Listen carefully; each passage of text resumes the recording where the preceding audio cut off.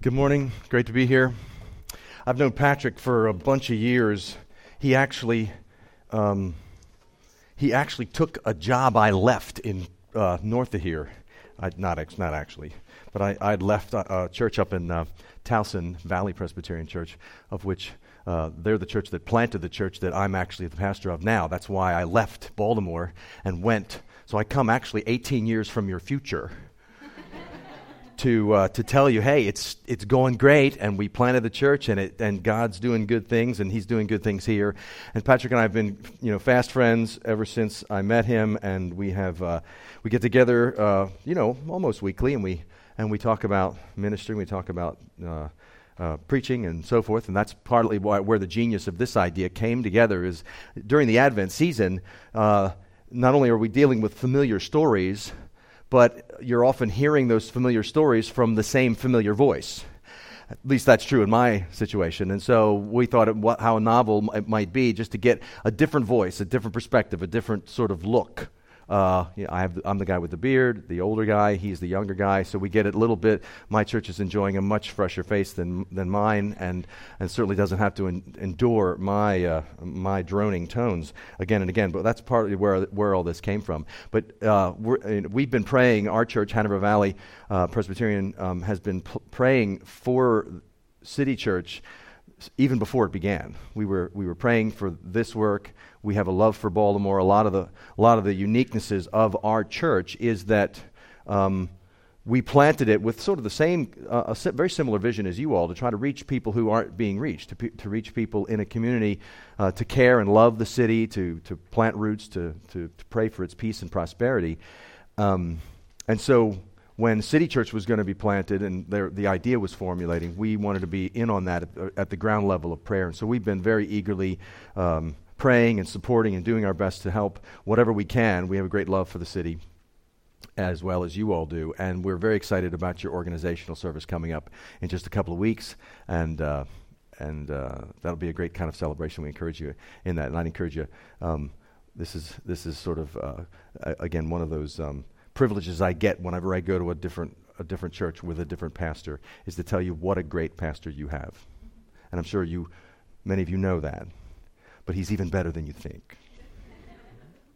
And I just encourage you, pray for him, encourage him, and celebrate him. You've got a great opportunity to celebrate that coming up in January when you have your organizational service. So I just encourage you. Patrick is a one in a million, and he loves his city, and he loves you. Good. Today we're looking at the third piece of a series that Patrick and I are doing simultaneously, but in different places. 2 weeks ago, we looked at the different elements of the season which our culture celebrates at Christmas. They celebrate at Christmas around the world. We celebrate Christmas as a giving season. It's the time to give. It's the time to celebrate others and to give away your gifts. And then last week we looked at the idea that Christmas is not always the most joyous of occasions. Sometimes it brings up, the holidays tend to magnify whatever pain exists. It's not necessarily that it creates new pain. It just puts a magnifying glass on whatever suffering you're dealing with. And see, even from the days of Jesus' birth, there were hundreds and thousands of young couples who the coming of Jesus did not mean a good thing in that day and age. And then today, we're going to look at the idea that Christmas, it's a time not just, if it's a time for giving, it's also a time to receive. I don't know about you, but I often remember Christmases. We were talking with my family a couple of weeks ago, and we began to get nostalgic, and we're talking about, okay, Christmas this and Christmas that, and what do you remember about your Christmases, my mom would ask us. And I said, well, I don't remember, all the traditions, and I don't remember all the details, and I don't remember the years in terms of how it marched out, but I remember Christmases by the thing I got. Do you remember, is that the way it is with you? I remember the year I got an orange bike. I remember the year I got a Polaroid camera. I remember the year that I got back in the day, a stereo Wi-Fi system. They don't even call them those anymore, but I remember getting a stereo and a turntable, and the Oak Ridge Boys were the big thing, and I was listening to that on my stereo. Forgive me for the old references, but we remember the season by what we were given. And the gifts, my parents were asking us, how was Christmas? How was your life? How do you remember it in those years? And I go, I think we were poorer than I imagined, but I never remember wanting for anything. And I remember always getting the one thing that I wanted to get at Christmas. Each and every year. Christmas is a time to receive. It's a time where gifts are meaningful, where we give and we receive in that process. Even there's a Ruth Graham, Billy Graham's wife, in a book she wrote called The Promise of Christmas, she says, "This is Christmas, the real meaning of it. God loving, searching, giving himself to us. Man needing, receiving, giving himself to God.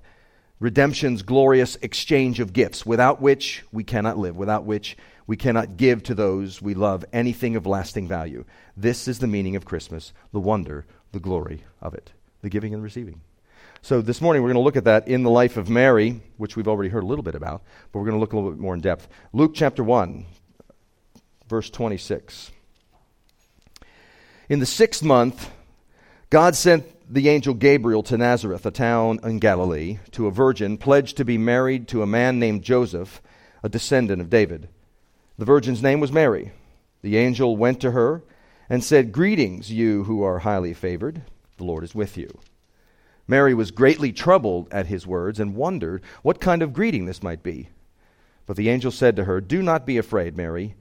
You have found favor with God. You will be with child and give birth to a son, and you will give him the name Jesus. He will be great and will be called the Son of the Most High. The Lord God will give him the throne of his father David, and he will reign over the house of Jacob forever.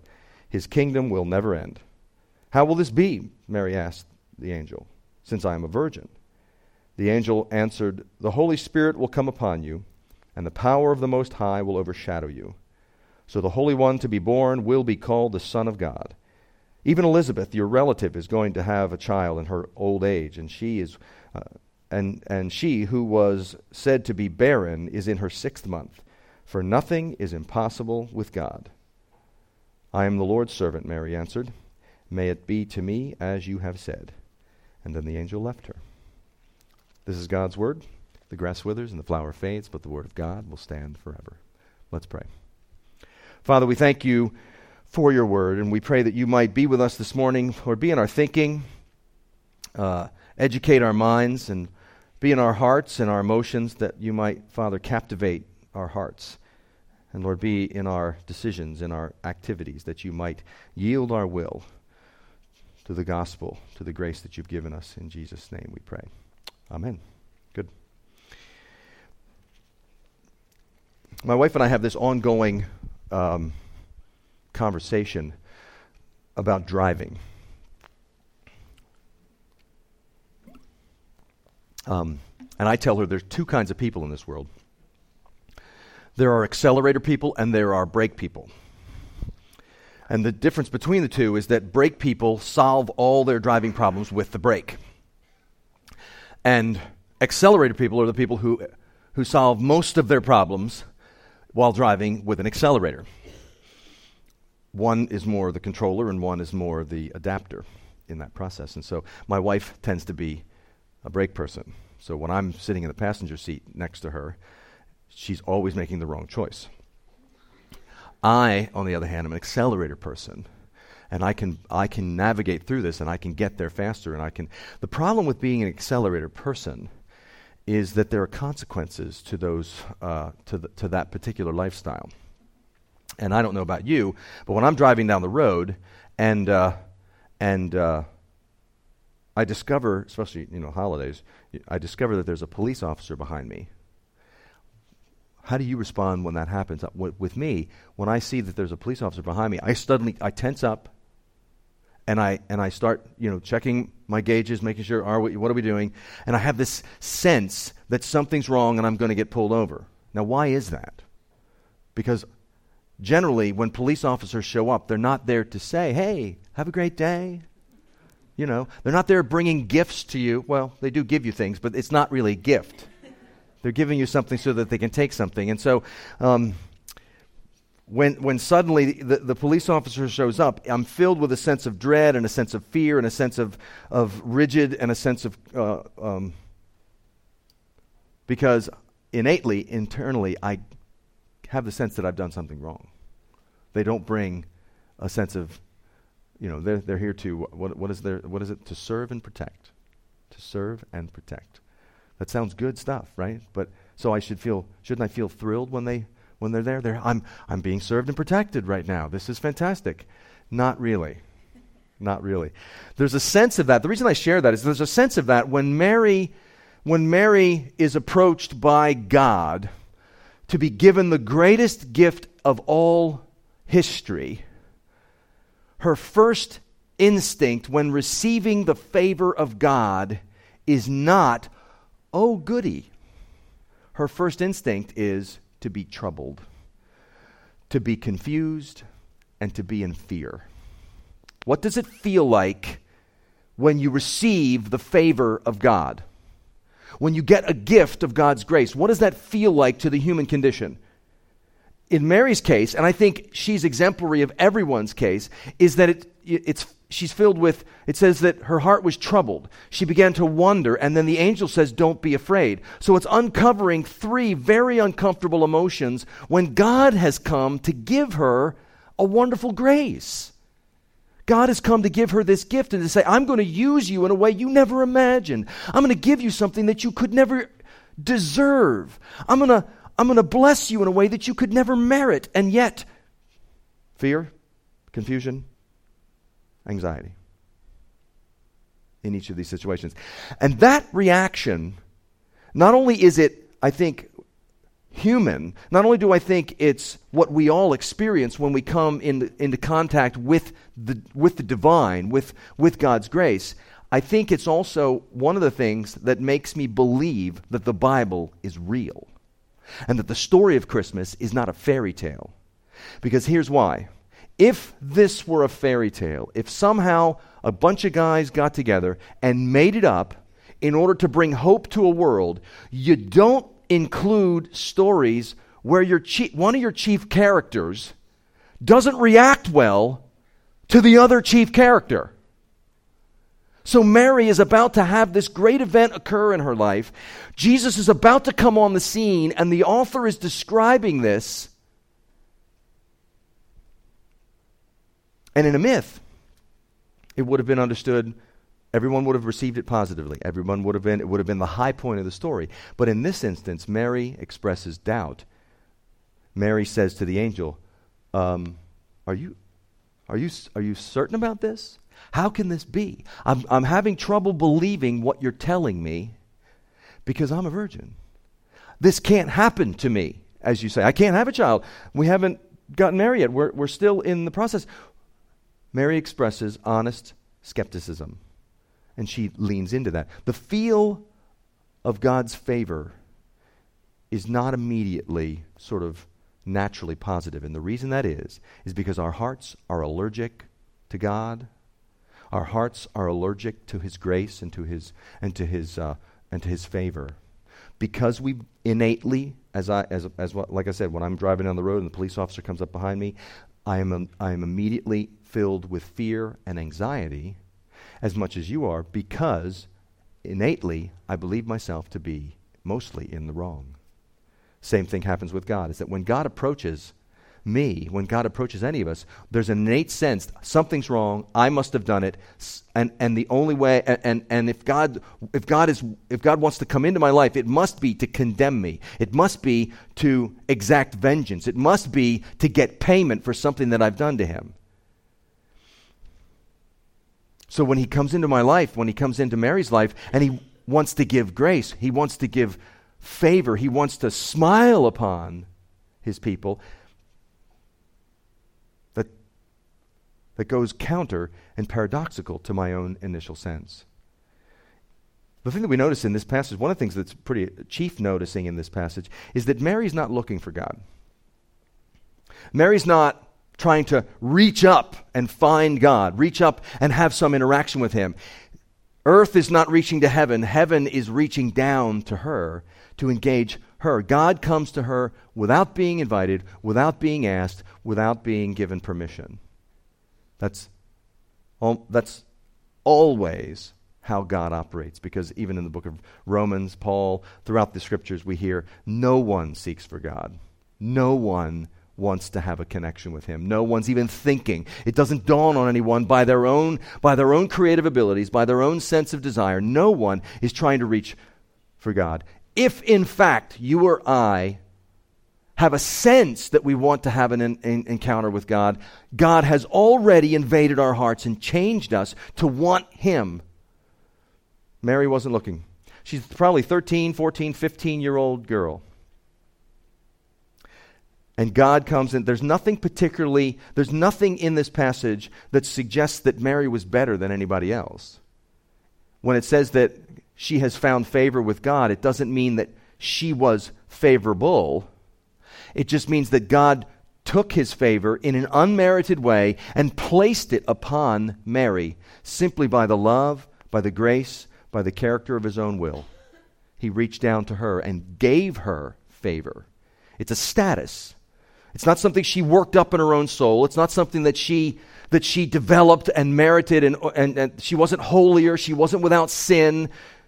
She's a 14-year-old girl who's betrothed to be married, and God reaches down into her life, probably a very poor family. He reaches down into her life and gives her a status she could never earn or deserve, the status of being favored by God. Now, when you get that status, like we said, Mary's initial reaction is, this can't be. How can this be? I'm troubled by this favor. She's troubled by it because you can't earn something like that, and when you get a gift you can't earn. You ever been to a Christmas party and you got a gift and you didn't bring one for the person who gave it to you? How's that feel? Initially, it feels a little uncomfortable because you're going, wait, there's this sort of quid pro quo thing that operates in life, is if I get something, I should have to give something. There's a sense where I need the scales to be even. That's how the innate heart, the human heart, operates. Grace doesn't operate by that innate human heart experience. Grace is unmerited favor that God gives us without having anything in return, but yet it's an uncomfortable reception. It takes some getting used to. It takes some experiencing on a regular basis to realize, okay, I don't have to earn this. I don't have to deserve this. To have to earn a gift you can't ever earn, to have to earn a gift that you can't ever deserve, only leads to a life of amazing fear and anxiety. Many of you have probably seen years ago the movie Saving Private Ryan. It's a great movie. One of the first movies that I saw that really made war and that kind of conflict very vivid and very palpable in such a way. At the end of the movie, the person they're saving, Private Ryan, in the final gun battle, Captain, what I can't remember his name, the Tom Hanks character, in the end, as he's dying, he grabs hold of Private Ryan and says, "Earn this." Then we flash forward to Private Ryan, 60 years later, an old man, in the cemetery where his Savior was buried, where the captain who saved him was buried, and he's kneeling at the grave in tears, and he stands up to his wife, trembling, and says, "Have I been a good man? Have I done enough?" This man had lived his entire life, the fictional character had lived his entire life trying to earn a gift he didn't deserve, and it didn't lead to freedom. It didn't lead to joy. It led to fear, anxiety, dread, and in the end, he had no confidence in his credibility. He turns to his loved ones. He's surrounded by his family. He turns to his loved ones, and without certainty in his own heart, he doesn't know what kind of man he is. He has no identity because all he was doing was earning a gift he couldn't deserve. That's why God's grace is counter to that, completely flips that upside down. It's a grace that cannot be earned, cannot be deserved, cannot be merited, and simply is to be received as Mary does in the end of the story. The only logical, the only compassionate response to the grace of God is to say, okay, may it be to me, as you have said. Even though she doesn't understand it all, even though she doesn't get it all, even though it's a little troubling to receive a gift that you don't deserve, to be given this amazing power, the feel of God's favor can sometimes be fear and dread and uncertainty. But the result of God's favor, did you notice the result in the passage? The result of God's favor in this passage was she was going to experience the power of God in a way that had never been experienced. She was going to experience the Son of God, the translation of the divine into the human.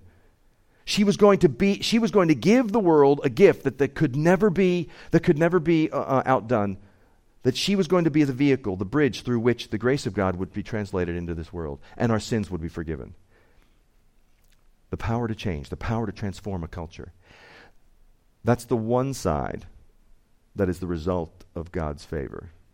When God comes into your life, when the grace of God comes into your life, it's to transform, it's to enliven, it's to be gracious not only to you, but also to the people around you, that God wants to, whenever he impacts a heart, whenever he lands in a human heart, that ripples out in the person, but then that person ripples out into a culture to change the world for the better, to heal the broken, to overcome the difficulties, to transform and seek the peace and prosperity of a city, which we've already talked about. But that's only one side of what the result of God's favor is. The other side of the result of God's favor is, in a human, earthly context, it's going to more than likely lead to a world of trouble. 14-year-old girl being given a gift she can't deserve. And in a way that the culture in her day, even in our day, would look at, and for the rest of her life, she branded the unwed mother who couldn't get it together, and her son, the bastard from Nazareth. What's the result of the favor of God? Transformative power on the one side, overwhelming conflict and the loss of reputation potentially on the other side. Because the light comes into the darkness, as John says, but the darkness does not understand it. The darkness cannot consume it, cannot fathom what's going on. And in that loss of understanding, the confusion often ripples into the hearts of the people where God is doing the work. So when the favor of God comes and it leads to a sense of confusion, it leads to a sense of uncertainty, doubt, the result of God's favor leads to great transformation on the one hand, but horizontally, culturally leads to conflict and potential stigma. The response to God's favor is to say, I'm going to suspend my unbelief in favor of trusting in the God who can do the impossible. It's interesting how in this passage the angel says that two women at the extremities of childbirth, these are the two women that are going to change the world. A woman who can have a child, as it were, Jesus comes through a door marked no entrance, and he changes the world. A poor, young, virgin girl, and then a woman who's way beyond, who'd never had children, who was barren her entire life, and God says, I'm going to open this woman's life up to my grace. God, and it's the young girl. You think, okay, well, maybe the Savior should be born to the older woman. She's got more experience. She's got more life experience. There's a whole lot more wisdom in her life. But no, God chooses the lowly, the weak, the foolish things to shame the wise. Be careful who you look down your nose at. Because God loves to take the lowly and use it to change the world. What's the response to a God like that? What's the response in those periods of uncertainty? Mary's response, okay, I trust you. Ultimately, that's what it comes down to when it comes down to experiencing God's grace. The response to grace is only to simply surrender to it. Not to turn off your intellectual questions, not to squelch, to push down the doubt and the fear, but to confront your doubt, to confront your skepticism, to confront your fears, and to bring those to the Lord honestly. That's what Mary does. Mary takes her fear, takes her anxiety, takes her uncertainty to the Lord directly and says, I don't understand this. This doesn't make sense to me. And the angel gave her answers to her difficulty, and ultimately it comes back to the character of God. The ultimate answer is God and his character, and there's nothing impossible for him.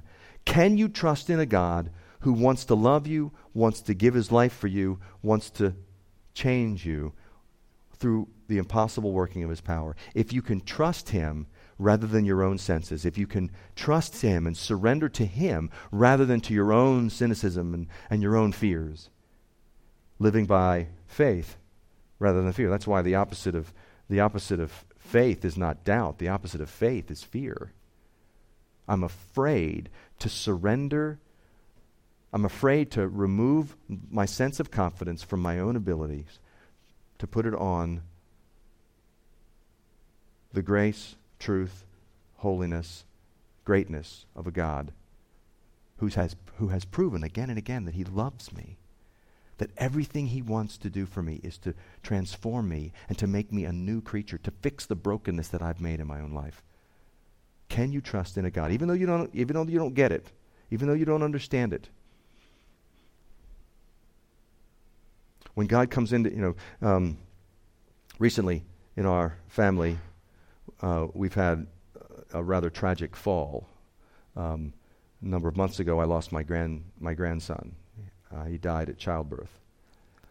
And this was the grace of God. This is God operating in my life in a way it causes a great amount of anxiety and fear and uncertainty. And we're still dealing with some of that. But what it comes down to is that when you're faced with God and his operation in our lives in ways that we cannot understand, it comes back to the character of God that is the only answer. The power of God, which is the only answer. Can I surrender my uncertainty about what happened in my life?